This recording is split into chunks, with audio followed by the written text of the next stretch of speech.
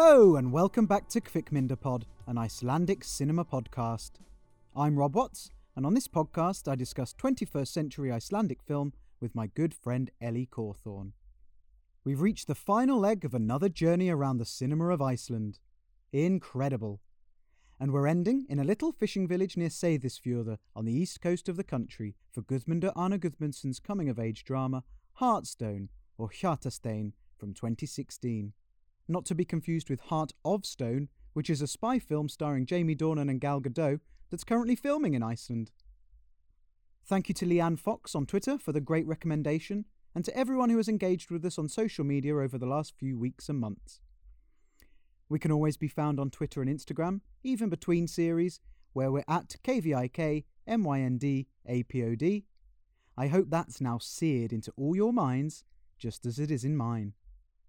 I'll be back at the end to say thanks again, but for now, here's our final chat of the series.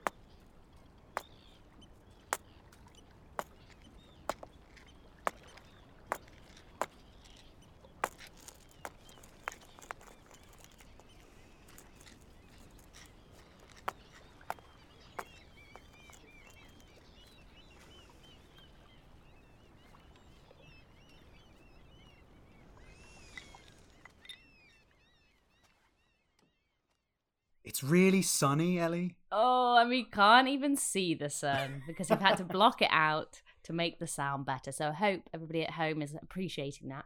Oh, all those audio files will be absolutely loving this audio now. Yeah.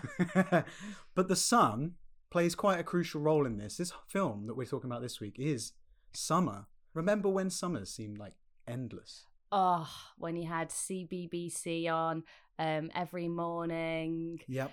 Oh, ice cream and the ice cream van. Yeah, and just running around without a care in the world, just throwing sticks and playing football. Well, that was throwing me. Sticks. Were you a dog growing up? Throwing sticks at... Well, I don't know what I was throwing sticks at, actually. But poo sticks? Maybe a bit of poo sticks. But yeah, those were the days. Those days when you just had no cares. Mm-hmm. And that, I think this film completely captures that. Yeah, so much time and nothing to do. Nothing to do. I can't imagine that now. I'd love that. I just want to experience that one more time. But we'll never get to that point again. There's too much going on in life now, yeah. Including making a podcast. This is constantly on my mind. Could never have that freedom ever again. Rod for your own back there. Yeah. But we are, in fact, talking about a film called Heartstone from 2016, Hjartasteinn in Icelandic, directed by Guðmundur Arna Guðmundsson. And yeah, it tells the story of, this is where I do the synopsis. Go on then. Over the course of a summer in a remote fishing village, 14-year-olds Thor and Christian discover their sexuality as one sets his sights on a girl and the other struggles with his feelings for his best friend. Well, thankfully, you have answered actually one of my questions already in this synopsis, Oh even though my I've goodness, watched that's it. a one-sentence synopsis as well. Which is, how old are they? 14. Okay. I did have to check that. Box ticked. Yeah. I mean, this is a sort of classic setup, coming of age, over the course of one summer film. But one of the key things is that they're developing at different rates almost. Yeah, which is so visible. 14, I think, is really that age, isn't it? Where some people look like young adults and some people look like full-on children. And that's quite at play here. Like, I don't know whether that young actors in this were the same age, but they don't look it. No, well, Thor, he is like just tiny. He's like a tiny little runt, isn't he, really? Especially next to Christian, who's sort of definitely gone through at least some puberty, and he's much taller, he's broader, he's got great blonde hair.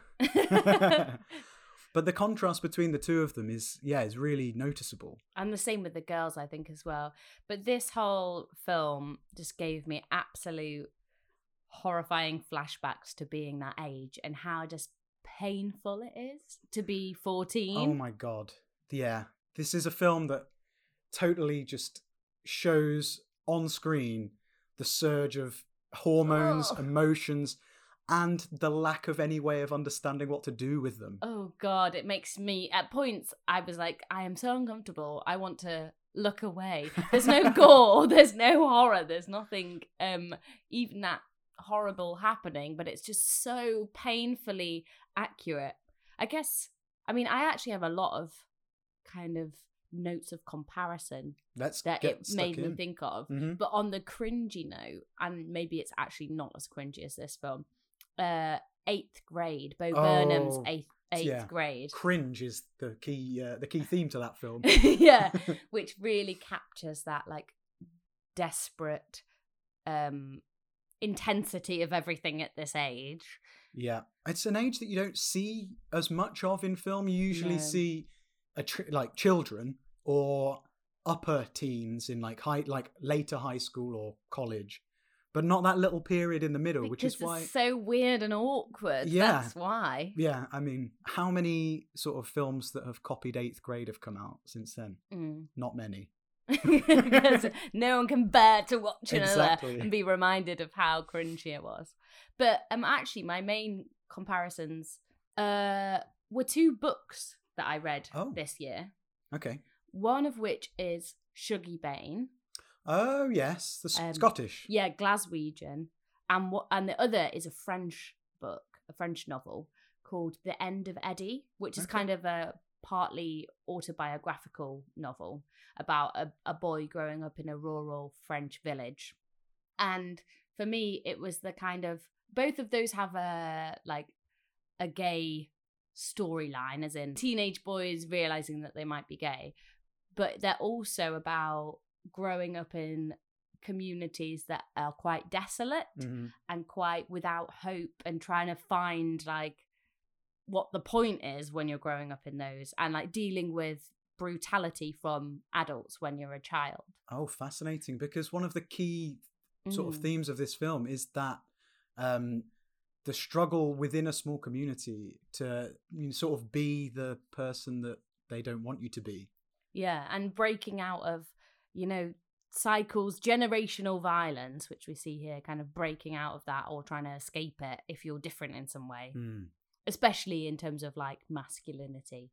So there you go. If you enjoyed this film, check those things out. Great recommendations. And talking of the brutality from the parents, quite a different role for our sexy priest from Metalhead, wasn't it? Svein Olafur Gunnarsson, not quite as helpful. Well, he's so versatile as an actor, isn't he? Because I really, really believed him in this role. I was scared of him. He was horrible. Mm-hmm. Even though they told you not to be scared of him. Well, they told Thor not to be scared of him. I feel like when somebody has to say, don't be scared of him, there's usually a reason to be scared of that person. This is true. And I guess he provides one of the key counterpoints to Christian and Thor, is that he's clearly a homophobe. And we hear him that he's beaten up someone's dad because they're gay, and that as such they're moving to Reykjavik, basically. So growing up wondering what your feelings are and thinking that maybe you shouldn't even contemplate being gay because your own family couldn't accept that must be impossible. And we see Christian struggle with these things for the whole film, don't we? Sko pappin gerir pappa skurðan sig gær. Nei. Pappin eitthvað klikkaður. Í framan hótelið. Voru ekki bestu vinir? Ég hélt það, en ég hafði þetta sjá svipinn á pappan skurðans. Við fórum að gráta.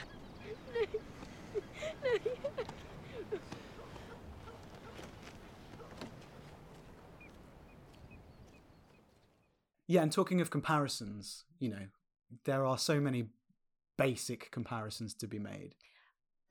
Should I guess what you're trying to say? I think you can probably guess at least one of them. Call Me By Your Name. Yes. But this is to me, I thought from the synopsis that was going to be a real point of comparison here. But when I watched the film, I thought it was actually really very different. That's kind of idealistic, hopeful. This is a much darker tone. 100%. And I think they're slightly older as well. Timothée Chalamet's character is much older. But yeah, a lot of what I saw as the comparisons is that kind of lingering shots of skin and like lightly touching. Swimming costumes. Yes, exactly. And just, shots of topless boys and like droplets of water, sweat or rain or melted snow, and just all the peach fuzz around, the young. I mean, you sound creepy, but that's the thing. How it's shot, right? Yeah. And so in that respect, it felt very similar, which is interesting in that Call Me By Your Name was set in the summer in Italy. And here we are in Iceland, a place not known for being compared to Italy very much. No. We do see the gamut of weather, but for the most part, the sun is out, and it feels very dreamlike in that respect. Yeah. Shout out to the cinematographer, Sturla Brandt Grövlin, who made this film just look insanely beautiful. Yeah. It's super intimate in the way it's shot as well, isn't it? It's like a real close, as you say, lingering shots on people's faces and bodies. It's much less about landscape and drama as some of the other films we've seen, as interiority, I guess. Yeah, exactly. But also juggling those shots of when the kids go camping and they're out in the vast wilderness. The marrying of those two kinds of shots is just seamless. They both look incredible. And we should say that this cinematographer did Rams. So there's a interesting comparison between the two films. They don't look the same. I think this one's much more handheld, and we stay close to and with Thor and Christian throughout. Whereas in that one, it's much more static and much more about the landscape, I suppose. Mm.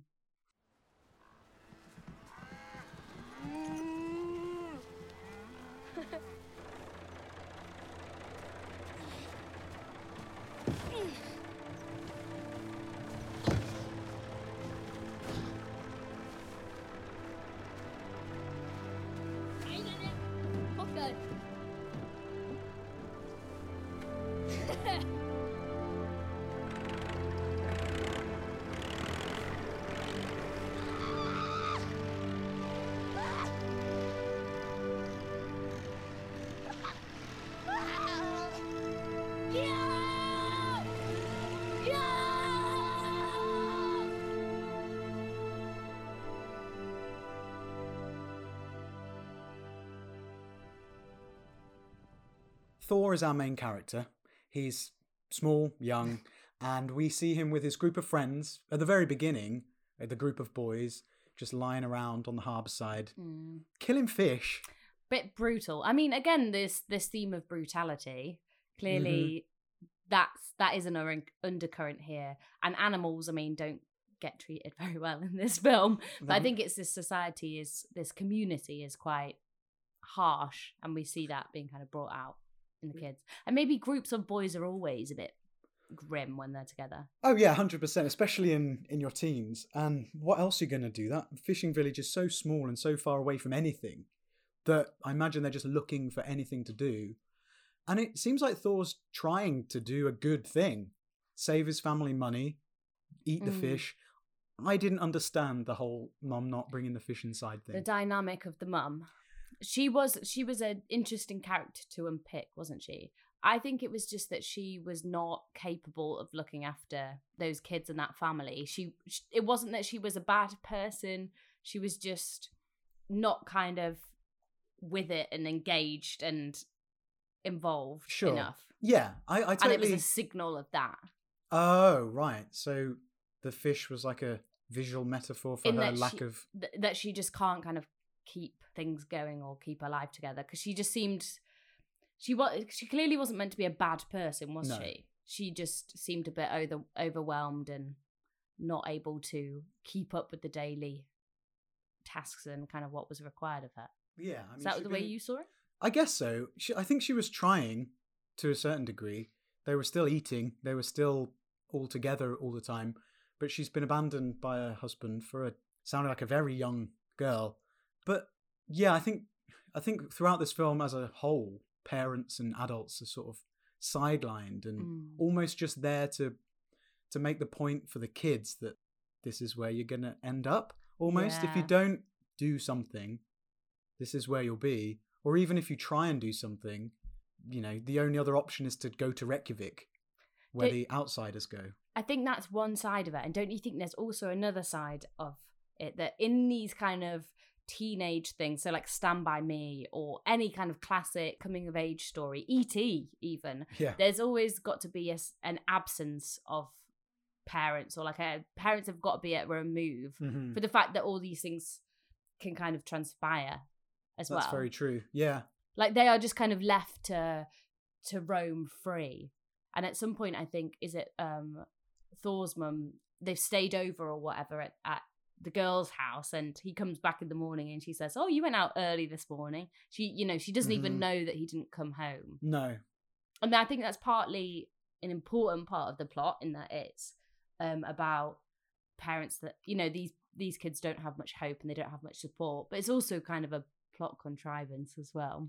Yes. I mean, the two feed into each other, don't they? And I think there's probably part of it is that they're in this community. Everyone knows each other. So the kids are free to just fuck off wherever they like all the time.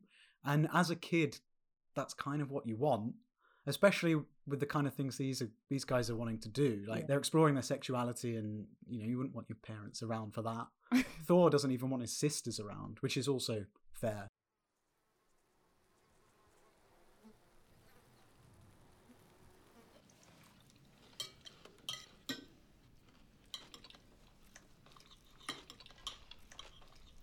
Hvað fiskur þinn þá? Hæ.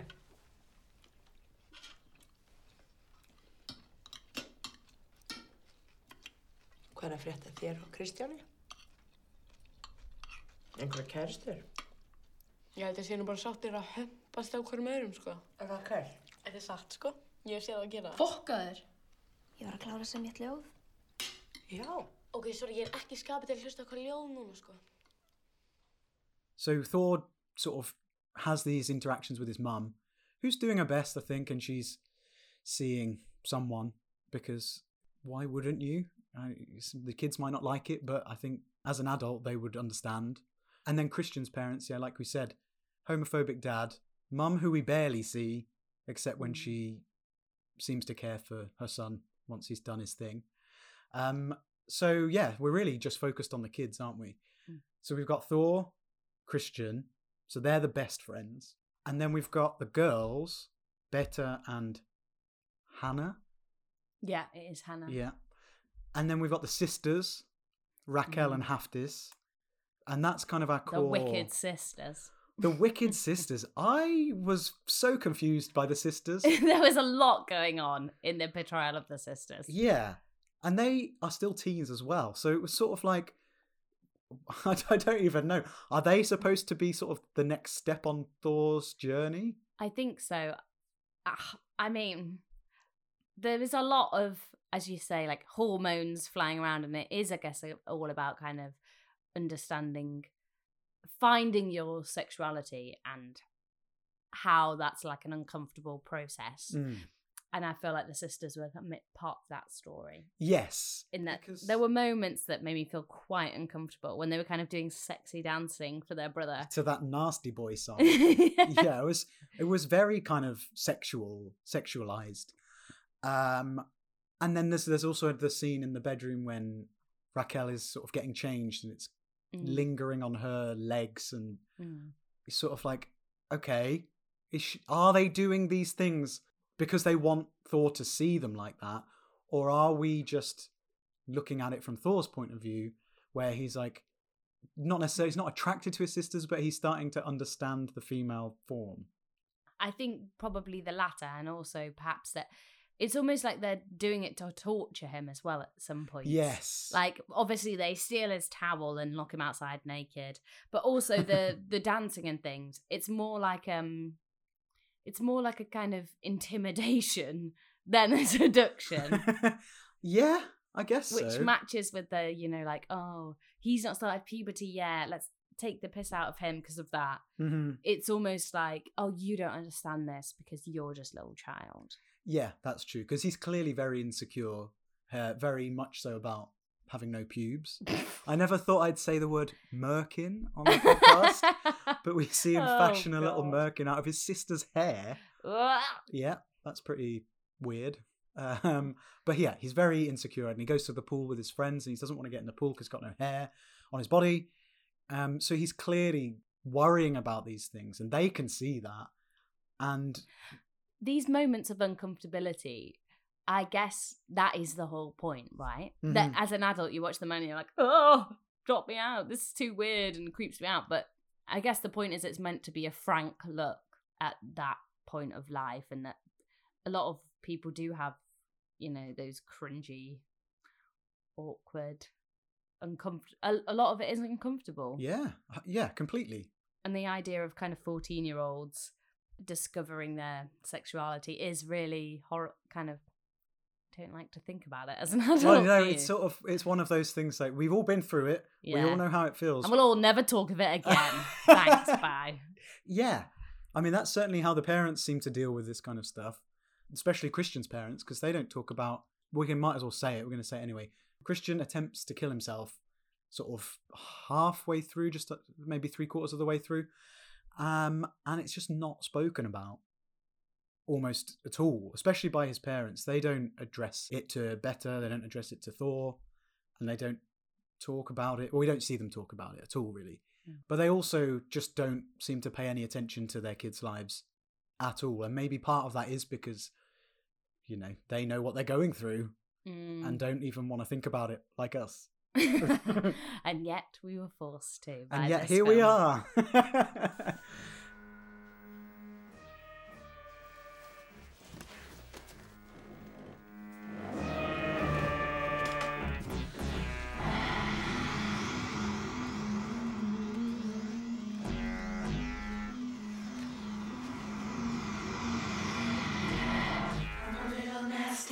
I'm a nasty little boy. I'm a little nasty. I'm a nasty little boy. I'm a little useless. I'm a useless little Fucking toy. hætti. I'm a little useless. I'm a useless little toy.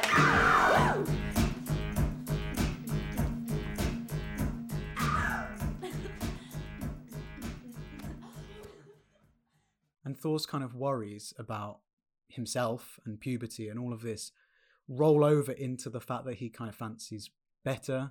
Although it's not quite clear at the start whether he actually does. But his best mate Christian, who is so nice. Sweet. What a lovely sweet, chap. Sweet boy. Yeah, and he's constantly there for Thor, and he's always kind of helping him out, getting him together with Beta, doing what he can to get them to kiss or just hang out. And stopping him getting in trouble as well. Yes. I mean, he stops him getting into fights. He stops bullying situations. He also, when there's a situation where Thor's going to be humiliated because he wet the bed, he kind of takes the blame and covers for him, basically. So he's like real great friend material. Yeah, 100% best friend material. And Thor doesn't seem to understand, or maybe he does understand and he's happy that way. They're clearly good friends. They get on really well. And they're always joking around with the whole touching, kissing, kind of play fighting, but is it thing, which is a really interesting. And I feel like it's a very like that teenage boy thing where you have to be like, we're just gonna wrestle all the time. And it's like, what's going on there? It's quite a common thing, I think. It But is. speaking from growing up and remembering my friends who were boys, just feeling that they had to like be wrestling in some form. Yeah, you got to get that aggression out 90% somehow. of the time. Yeah, I guess. I wonder how many of your friends were at that time thinking they might be homosexual, or Well, the other I don't ones. know. I can't speak for them. Well, no, clearly. But when that starts to become a bit more apparent to Thor, he doesn't really know what to do with it. And I think it's really fascinating how, because you know, in a heterosexual friendship, often one of the two may have slightly different feelings to the other one. One might fancy the other. I know I've been there in the past. And that's awkward enough where, you know, we're really good friends. Let's not ruin that. But then added onto the top that in this community, being gay is not acceptable. So Thor's there like, can't we just be friends? But also, absolutely can't be gay either.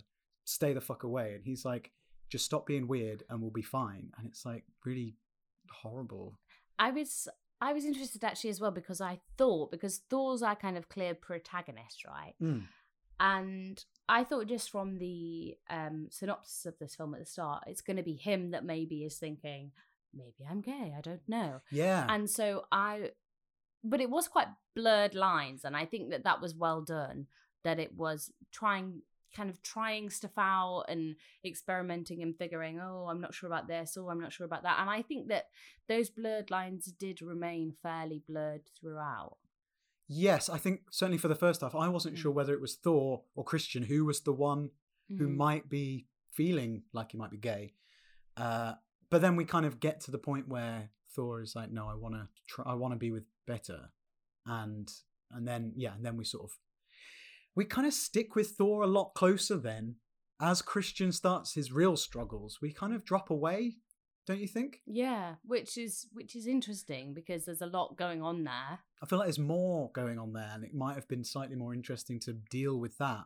Because after this camping scene that comes like literally bang on halfway through, where Beta and Thor kiss, and Christian and Hannah kiss, and Christian he wants to try it, but he seems sure that that's not what he wants. After that moment when Christian's dad comes and collars him and takes him back, it feels like Christian's on his downhill slide, and suddenly we're sticking with Thor, which is an interesting choice. I think we do stick with Thor primarily throughout, but I know what you mean. Perhaps it's because they're best friends. The two of them are together for the whole of the first half of the film anyway.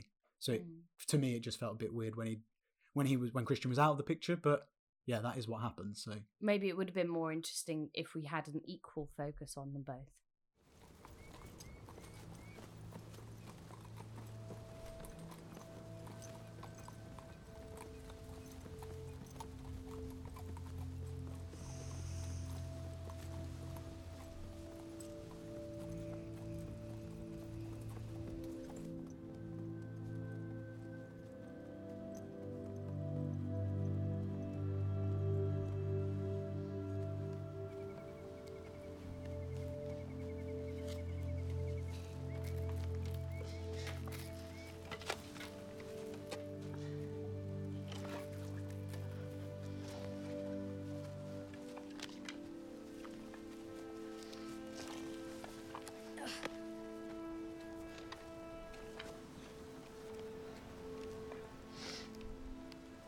Hanna alveg smásæt.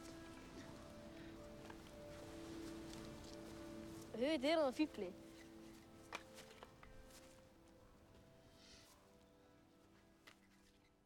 I would have liked to have known a bit more about not why Christian wanted to kill himself, but post-suicide attempt, what he was thinking.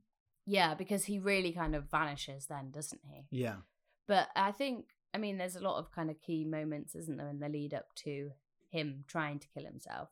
Being that Thor says, if you just stop being weird, meaning kind of, if you stop kissing me or kind of trying to make a move in any way, or essentially being gay. Or hug me for is longer than necessary.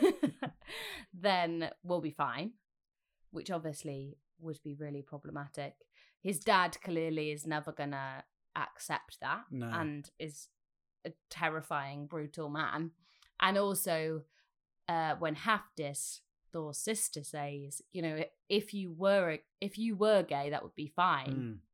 But my reading of that is that he took that as everybody knows. Yeah. There's no way out. Okay, really that's sad. interesting, because I wasn't sure why that would be the moment, but I guess you're right. Once it's said out loud by someone else, I guess he's like, I've been found out.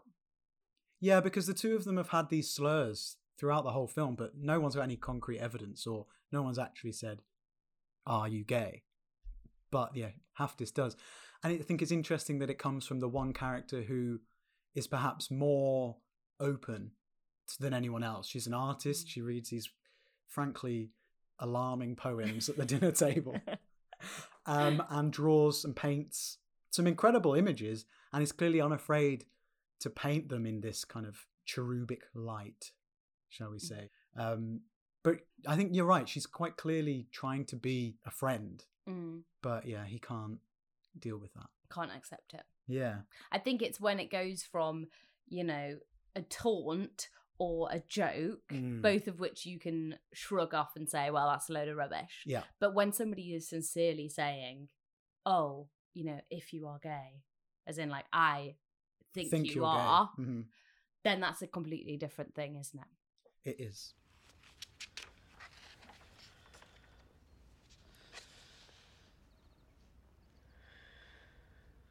Þykir leiðilegt að krakkarnir hafi séð myndina. Það skiptir engu.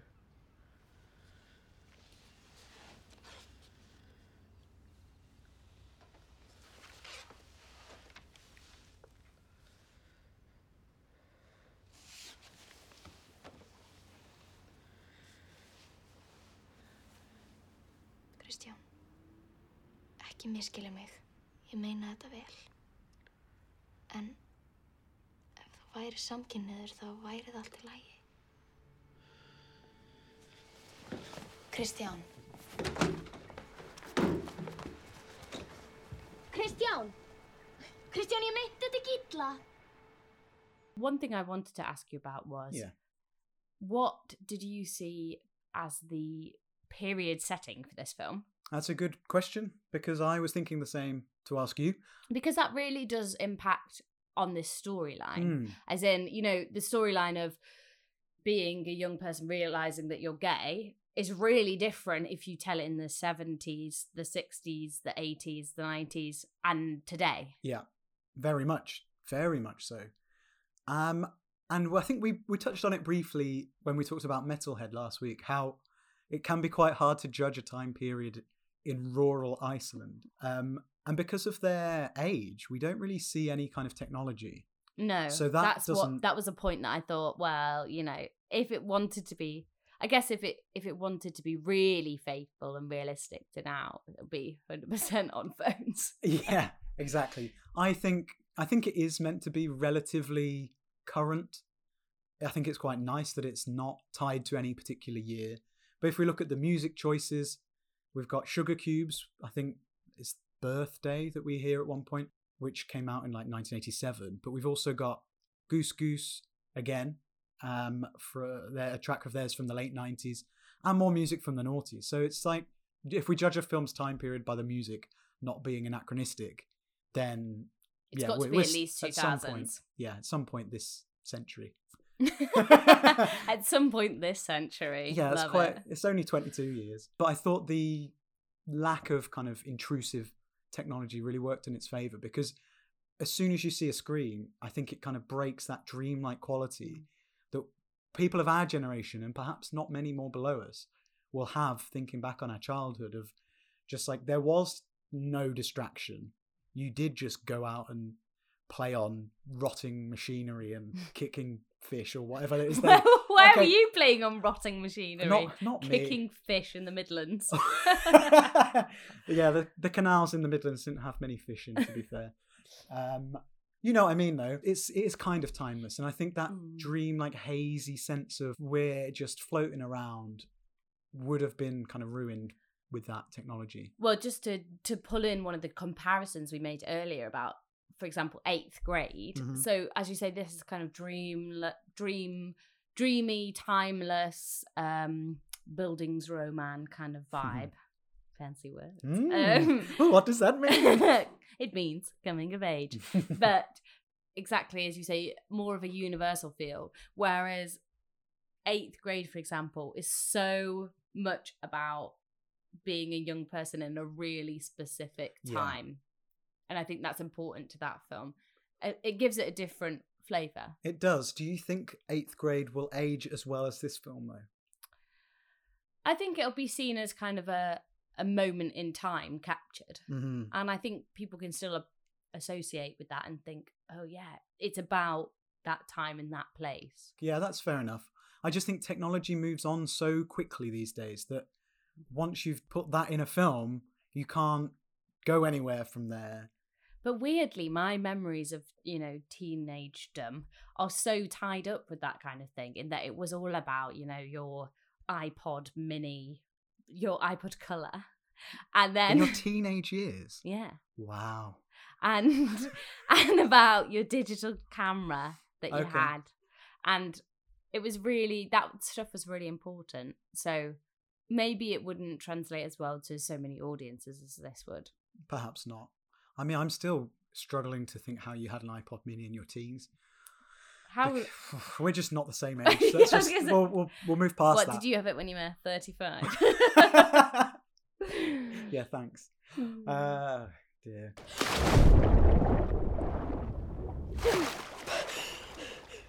Coming at this film as a male who went through that process that Thor does, there were so many moments that I just remembered from my own life. I was definitely, I think I was slightly older than Thor was, because he's 14. What, when I you feel wet that's yourself quite young. at somebody's Well, house? I never did that, actually. Interesting that they chose to have him actually just wet the bed rather than have a wet dream, say. Oh, yeah. Okay. I'm glad they did that. It's more noticeable, I guess. Yeah. Either way, they would have had to clean those sheets, and it would have been a slightly more awkward for Christian. But there were a few moments, and I totally sympathise with Thor as he's trying to get to grips with fancying a girl, first kiss, hanging around in the bed, God. all of that kind of, how do I approach this? Is the girl into it? She seems to be, but neither of them really know what they're doing. And I totally understood all of that from his point of view. But I was interested to know, if we talk about the girls, Beta and Hannah specifically, how you found the portrayal of them, because it's not their film. But they seem to be slightly more, I don't know, mature. I know that's always said. I mean, I think it's probably fair to say that girls at that age are a bit more mature than boys. But I mean, Beta, for example, looked like 2 years older than, I don't know if she was. Well, you know who she is? She's young 12-year-old Hera from Metalhead. So we're moving a few years into the future. Now she's playing a 14-year-old, but she must be older than that. Oh, of course. But I think back to like, there's photos of my friends when we were that age, and we're still friends now. Yeah. Where the girls look kind of just like rubbish versions of themselves, but pretty much the same. Okay. And the boys look like tiny babies, and we're all the same age, but it's like hilarious to look back on. And I think you're right in that obviously this isn't the girls' film, which then does inevitably make you go, oh, but what's their agency here? What's their story? I think they're portrayed fairly fine. Like you say, I think they're portrayed as having a lot more idea about what they actually want than the boys. And they are kind of given a bit of respect and a bit of character and decision-making capacity. You mean within the film making itself? Yes. Because they're not given much respect in the film. No, because they are like slagged off and stuff. All the time. But what I mean is within the film making. Yeah. So they're quite often the ones making the decisions. They're saying, let's go for a walk, which means, let's go outside and kiss or whatever. And they're the ones kind of fairly often, I think they were given, varied roles, as in they weren't all just one stock girl. And I think Beta, for example, she was given quite an interesting level of empathy that we see the boys aren't quite capable of yet. Yeah. So she says, quite empathetically and quite maturely, do you think maybe Christian tried to kill himself because he might be gay? And that's a moment where we see she's kind of capable of having those mature conversations, but Thor isn't, and says, well, maybe you're just a lesbian, which is obviously the most childish response ever. It's a less mature response, but also he's sort of entwined in that sentence himself. I think he feels like, Christian's gay, but everyone thinks I'm his gay partner, and he can't handle that. Yeah. So there's a sense of him being more of a child, but also because he's entwined in it, perhaps he's embarrassed. And that also was, I guess, moving on to that was one of the saddest aspects of it, wasn't it? Seeing how he had kind of internalized this homophobia in terms of like the words he used and the way he told Christian to basically just like stop being weird. And clearly that was from society that had kind of trickled down and made him think and speak like that. Yeah, because all we want him to say is, it's all right. It's okay, but I'm not gay. And Mm-hmm. that's all it would take. But yeah, not from a 14-year-old boy. Mm. My other point just about the portrayal of the girls and the women was one thing I found really interesting was the dynamic of the household with the mum, the two sisters, and Thor. Mhm. Because I think often when we're showed kind of dysfunctional households in media, in TV or films or whatever, it's quite often like basically it's the scene that we see in Christian's house, which is like the abusive father who beats somebody and the kind of passive mother. But it was quite interesting seeing this like really toxic dynamic between Raquel, the older sister, and the mum, that were both kind of playing off each other. Neither of them were particularly like a terrible person, but obviously wasn't a healthy relationship. No, but could you empathize with Raquel? Like, are they all? None of them want. She wasn't that empathetic, was she? Not really, but her that whole argument where they're like like strangling each other, pulling each other's hair out, which is pretty brutal. It was brutal. It's all about her. It's all about mum bringing someone home, and bringing someone home is frowned upon apparently, and B, bringing someone home who's not even Icelandic is just absolute no. If you growing up in that situation, you can kind of understand Raquel's point of view, even if we don't agree with it. I guess it's a weird portrayal of almost the children are policing the parent and they're saying your behaviour's bringing shame on us, whereas usually obviously it'd be the other way around. But you don't always see those kind of family dynamics with two female figures. No, I suppose not. And the sisters were really interesting just because they're really only there to either abuse Thor, abuse their mum, or not really anything else. I didn't really get it. At one point they have a party, but we don't see them negotiating their teenhood either.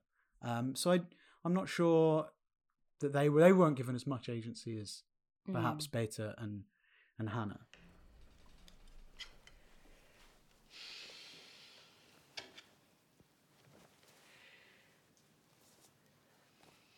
Hvað á ég að gera? Á ég bara að vera eins og einhver postulunstúka og aldrei eiga neitt vin? Á meðan pabbi ykkar er með stelpu sem er rétt eldri en þú, Hafdís. Ég á bara að vera ein að eilífu, amen. Gömul langt fyrir aldur fram, bara. Svo hinna kellingarnir inn í þorpinu. Bara svo að þið þurfið ekki að skammast ykkar fyrir að móðir ykkar eigi vin. Veistu það, mér er bara alveg drullu saman hvað þú gerir. Ef þú vilt vera ykkur bæjar hóra og getur bara riðið eins mörgum köllum að langa til fyrir mér. Ertu eitthvað fokkin ruglakelling? Hvað er fokkin aðeins? Það var á gefina, þú verður að fljóta! Rakel, oh my god! Láttu hárinn á mér! Mamma, hættu! Láttu! Ái! Mamma! Rakel! Láttu! Mamma! Þetta fljóta! Oh my god! Rugglaðist! Oh! Jesus! What the fuck? Það vantar eitthvað í ykkur. Þú er brjáluð! Ég þoli ekki! Rakel! Ég var bara inn, drullarinn. I love that in every kind of coming of age teen film or series. I just saw your poster of Stranger Things. Quite a good example. Yeah. There's always like an older kid who is some kind of like punk/bully. And it's like, oh my god, the older kid's gonna come get us. Yeah, and he does at one point. This really interested me because we're talking about this small community and outsiders, and they're all dealt with negatively. Whether that's gay people or non-Icelandic people, but not gingers. What?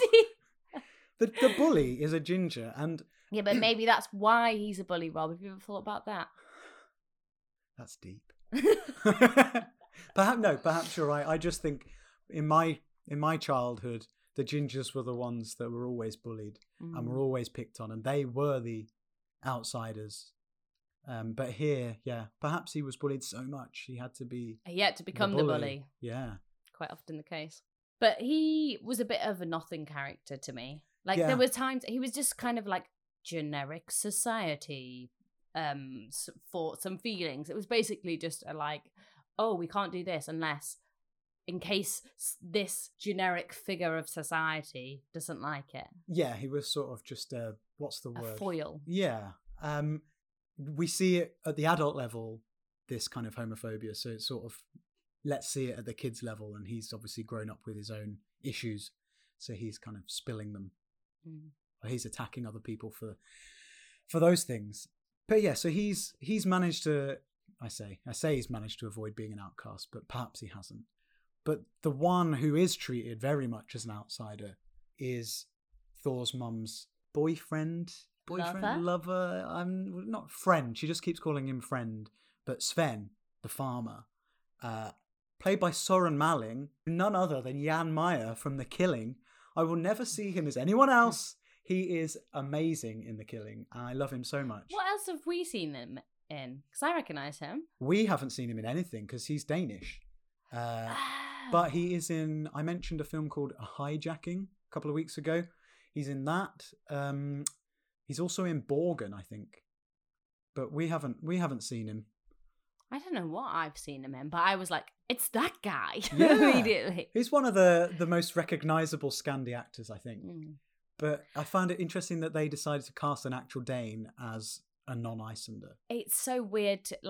It's so weird to me, that kind of xenophobia of this guy, as he's referred to as, quote, a dirty old foreigner. God. But with you know, the fact that he's Danish, which to me seems so kind of closely aligned with Iceland, although I could be horribly wrong there. Maybe Iceland wouldn't exist if the Danes hadn't invaded. But it's just interesting that in that society, anyone remotely external or from the outside is seen as somebody that you don't want to associate with. Yeah, it's interesting in that.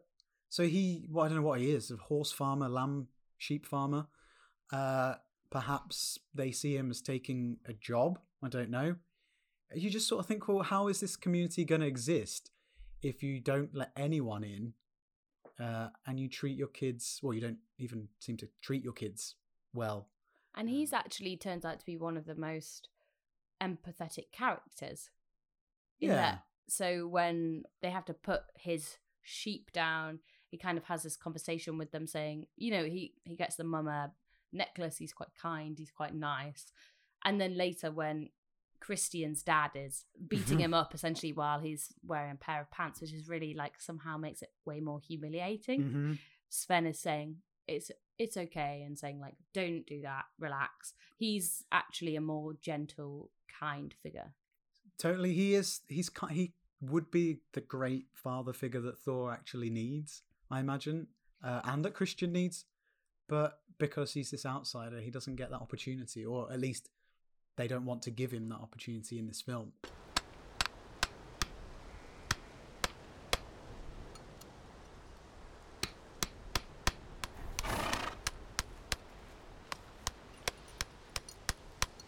Hvað að frétta með mín?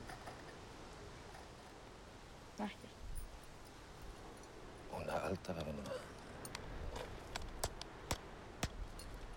Hún falleg kona. Hún myndakona. Megum við kannski taka smá spöl? Já.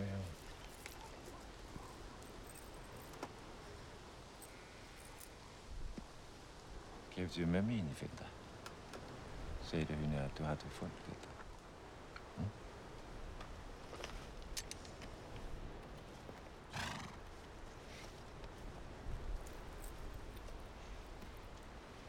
Hon blir så glad. That necklace that he gives to Thor for his mum, Hulda, did he buy that? I think so. Do you not? Because I sort of read it as his mum had left it with him. Because he says, just say you found it. So what? I don't know whether that would be why would you say that like that? Possibly, yeah. Okay. But yeah, it's sort of. You had a more sophisticated reading. But then Thor gives that to Beta, and that was an awkward moment too. So many awkward moments. It was if it hadn't been for the fact it was so true to life that these 2-minute moments happen, he literally turns up, gets off the horse, sits down, says hi, hands over a necklace, says goodbye. But that is how things actually happened back in the day. Yeah. You know, when you're 14. No, completely. Painful. Absolutely painful. Couldn't possibly endure the pain yourself. Just chuck a necklace at someone, run away, hope they interpret it right. One thing we do need to talk about is the scene, the rock climbing scene. You know what? That was exactly at the tip of my tongue as well. There you go. Which made me so tense. Yes. It looked like it was really being done. It looked fucking terrifying. I guess the purpose of this scene was to illustrate how Christian's dad was just really kind of harsh and unthinking of these were just some, they're small boys. And he's like making them go off the edge of a cliff.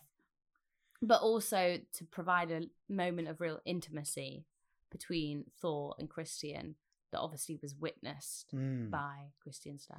Yeah, you could look at every scene in this film from a kind of cynical filmmaking point of view and say that scene only exists to have that hug. But it does exist to show us what Christian's dad is like. He seems kind of reckless and careless with his kids. Normally it would be Christian who goes over the edge, but in this case, Thor goes over the edge because he hasn't hit puberty. He's much smaller, he's lighter.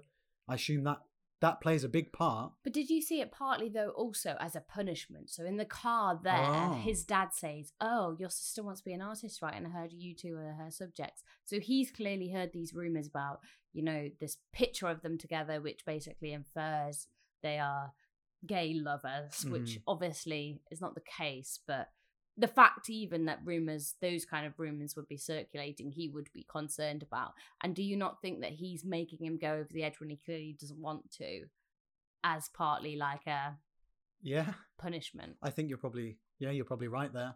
There's a magnitude of reasons, because he could pass that off as, well, Thor's easier to lower. But yeah, I think you're right. I think he's probably angry because we know that he doesn't like it. But that whole scene, Jesus, I was like, well, firstly, I recognized where they were, and I was like, I've been there. And then I was like, I definitely wouldn't want to go over the edge there. He's like not even got a full-on harness on. It's just sort of tied around the waist, being held by one rope. Oh, brutal. God.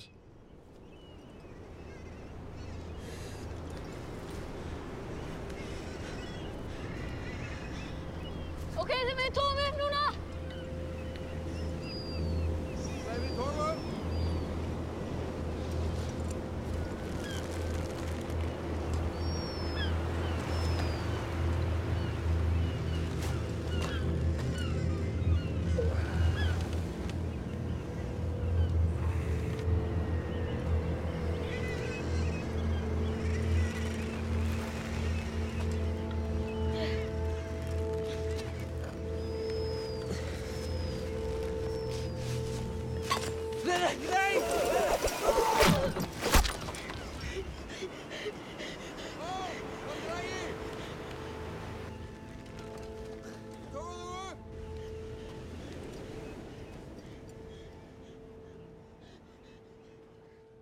So where they are there is in South Iceland, just near Vík, a place called, and I'm going to get this 100% wrong, Dyrhólaey, which is, you can walk from the Black Sand Beach at Vík all the way along and then up the mountain to the lighthouse, and where they are is just literally next to the lighthouse. But I was curious because, are they just stealing eggs? Yeah, it's very Victorian thing to do. Yeah. But I did some reading up, and apparently it's not illegal. Oh, really? It's just a traditional thing that happens in Iceland, that you can collect seabird eggs.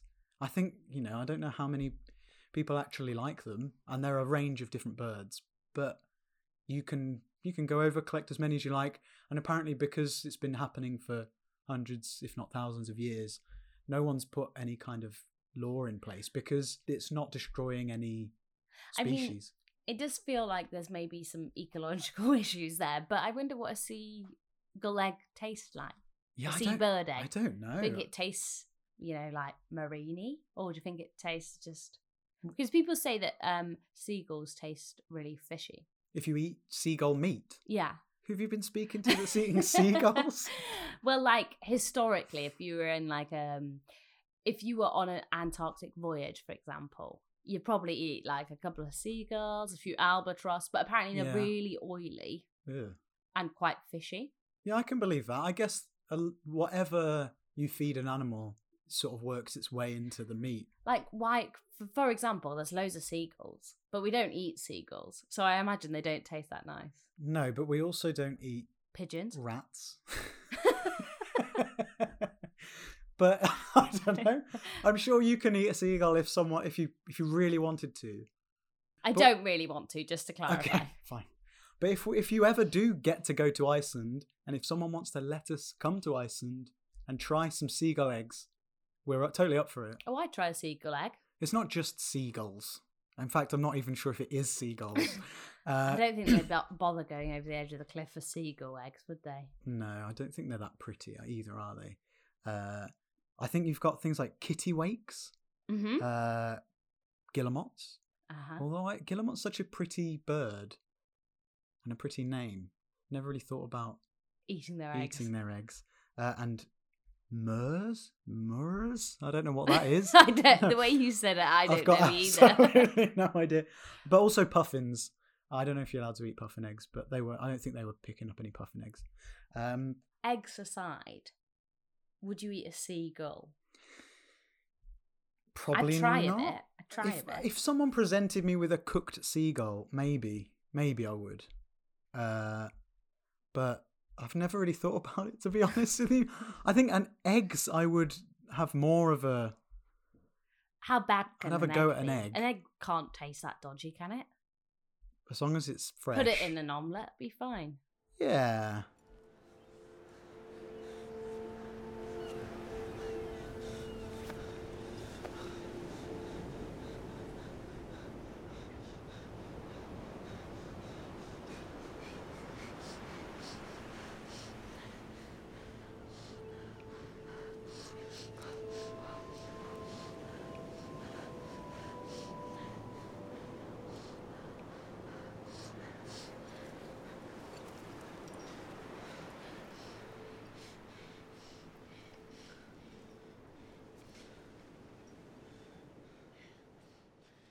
So that scene was filmed at Dyrhólaey, but the majority of the film was shot up in the northeast of Iceland, near Siglufjörður, which is, very remote.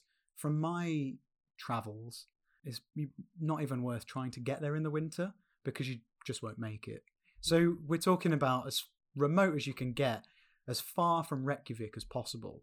So, if we're thinking about how isolated the village is and how these people don't deal well with outsiders, then I can kind of believe. Makes a lot more sense. Yeah, it's a long way to Reykjavik, but people seem to be headed there. Where else are you going to go? No, it's a lot more welcoming, it seems, to artists and non-heterosexuals, I suppose. And, Reykjavik has a reputation as being really, really inclusive and has a great pride every year. And it's a great city. I won't go on about Reykjavik. I wonder how they would feel about tourists then. I'm sure tourists wouldn't necessarily just rock up to their town. But, in the interests of getting nice photos of cliffs and whatever, I'm sure they must run into them. Do you think they hate tourists? I reckon it's one of those where they're like, ooh, economically, tourists are useful, but secretly and socially we hate them. Yeah, I reckon you're right, actually. I hope they don't hate me. Oh, they do. You just didn't know it.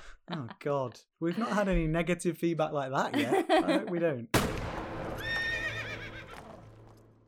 They're reluctant to accept outsiders, like we've already said, and gay people. And this culminates in Christian attempting to kill himself with Sven's gun, not Chekhov's gun. We've seen this gun already kill a sheep. So he knows it's there. We know it's there. Although I wasn't prepared for it to actually be used in this context. No, I really didn't see this coming. It was quite a kind of left turn, wasn't it, in the narrative, which had been fairly slow paced, not a lot of definitive moments happening, and this was definitely one of those. But even this as a definitive moment, I think quite mercifully and in a way that was well considered, we didn't really see what happened, and then it all went a bit under wraps. Yeah, this is that kid's sort of defining moment, and it's off camera, and once it happens, Thor doesn't even find out initially. I thought that was a really interesting moment. Just after Thor sleeps with Beta, I think that's what we're supposed to infer. He walks home not knowing what's happened, and everyone's sort of looking at him. And I just thought, what must he be thinking? Really Are they ominous. sort of shaming him because he thinks the words got out that he's slept with Beta? Or what is he thinking? I don't know what he's thinking, but I guess they're all looking at him going, we know something, he clearly doesn't know it yet, and it affects him more badly. I thought that was a really well-judged moment, actually, of this kind of ominous sense of like, something terrible is coming, but what might it be? Yeah, and Thor almost doesn't get told. Like, his mum's like, something happened, there was an accident, but then his sisters are just like, fucking tell him. But you're right, it kind of happens, and then Christian goes away, and we don't really see him again. But I think that maybe also is fairly true to life, in terms of when those things happen, people are quite scared to talk about them and scared to address them. And, you know, if somebody has like an agricultural accident or whatever that hospitalized them, you could debate in depth all of the elements of that. Whereas I think if something like this, like somebody tries to hurt themselves or kill themselves, happens, people are much more silent about it. People are scared to talk about it and address it. And I think that's what this kind of shows. Yeah, there's a stigma attached, I suppose. And for a character who's already feels like he's on the outside, to then be that kid who tried to kill himself, that's, oh God. Like, he's just made it even worse for himself in a way.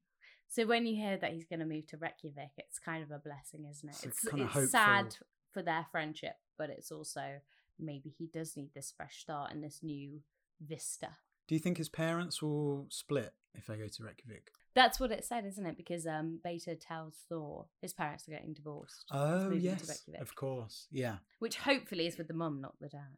Hopefully, although she was clearly that kind of stone cold, unemotional mum until the moment that someone actually expressed emotion towards her, and then that sort of cathartic moment where she can finally let her emotions go was really sweet, even if Beta was using it to buy time.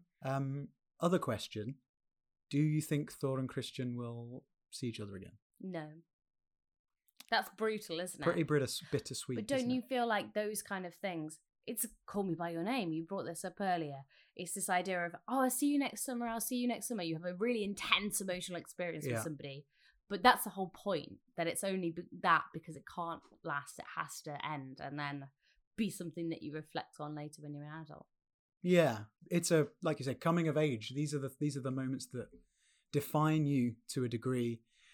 And for Thor, I mean, by the end, with the final shot, you can see that he's grown so much in this one summer. I mean, he doesn't have any more hair yet, but he's grown. He's grown, and it's relatively heavy-handed.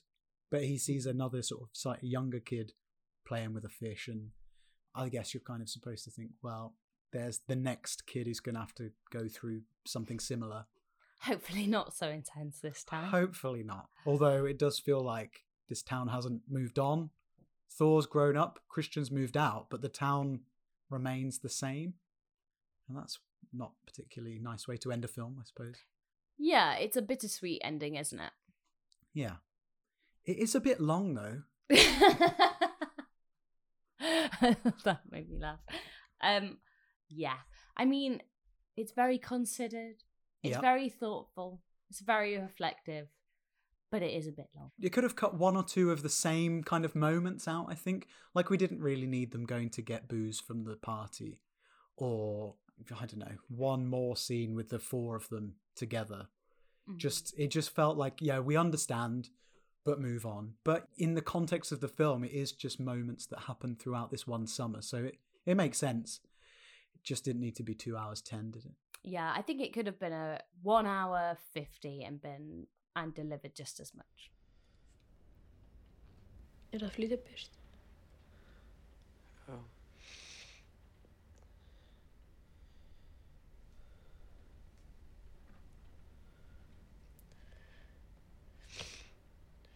Ég get komið til Reykjavíkur.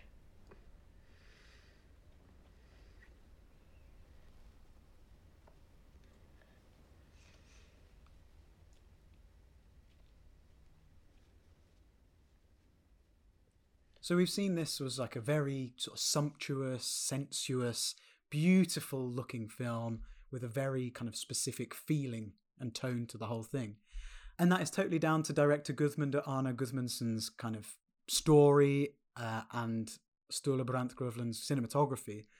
The story came from the director's own kind of experiences. He had a friend as a teen who'd killed himself, and that got kind of the ideas going, and that's where this story came from. But he's got a new film coming out later this year called Beautiful Beings. Don't know anything about it. I've heard great things, and hopefully we'll be able to talk about that at some point in the future. I'd be very interested to see more of his work. Yeah. So fingers crossed we'll get to talk about that. But this is it. This is episode 6 of series 3. We're done. We've made it. We made it.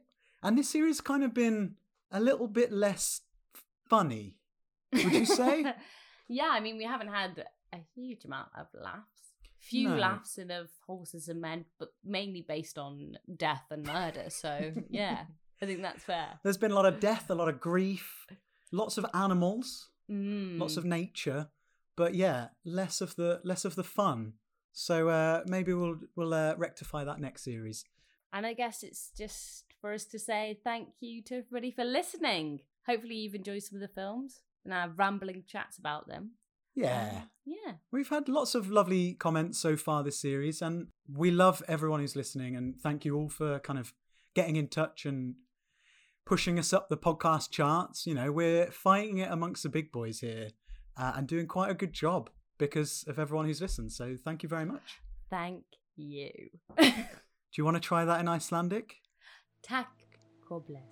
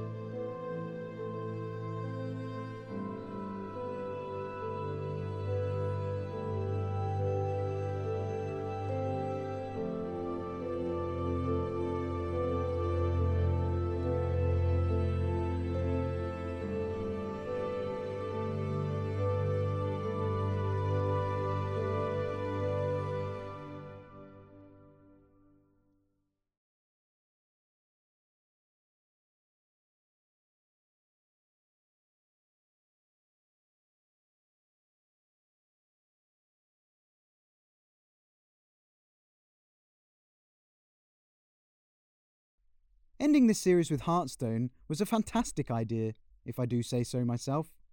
A, because it's great, and B, because it's got me all fired up for the summer now. I just want to get out in the sun and roam around without a care in the world. If I could do that in Iceland, that'd be even better. I'm really looking forward to Beautiful Beings coming out this year, and a whole bunch of other new Icelandic films too. Here in the UK, we've still not had Trap Series 3, if someone could please sort that out.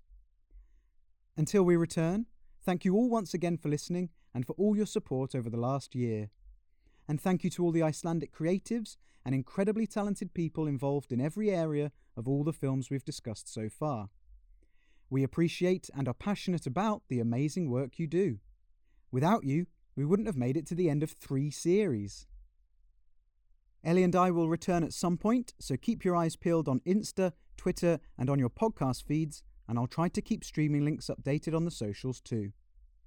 If you'd like to support us on Ko-fi, we're at www.kofi.com/KVIKMYNDAPOD, and to take advantage of our collaboration with Mubi, go to www.mubi.com/Kvikmyndapod, where you can get a free 30-day trial to catch up with some of the films we've covered on the podcast.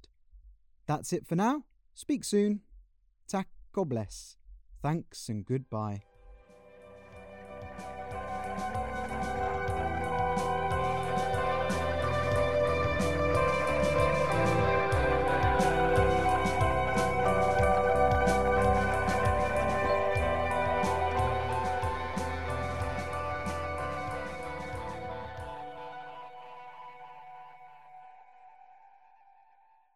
But it's been a lot of fun anyway. Will I see you again? Who knows? Maybe. Will you see me again? Probably.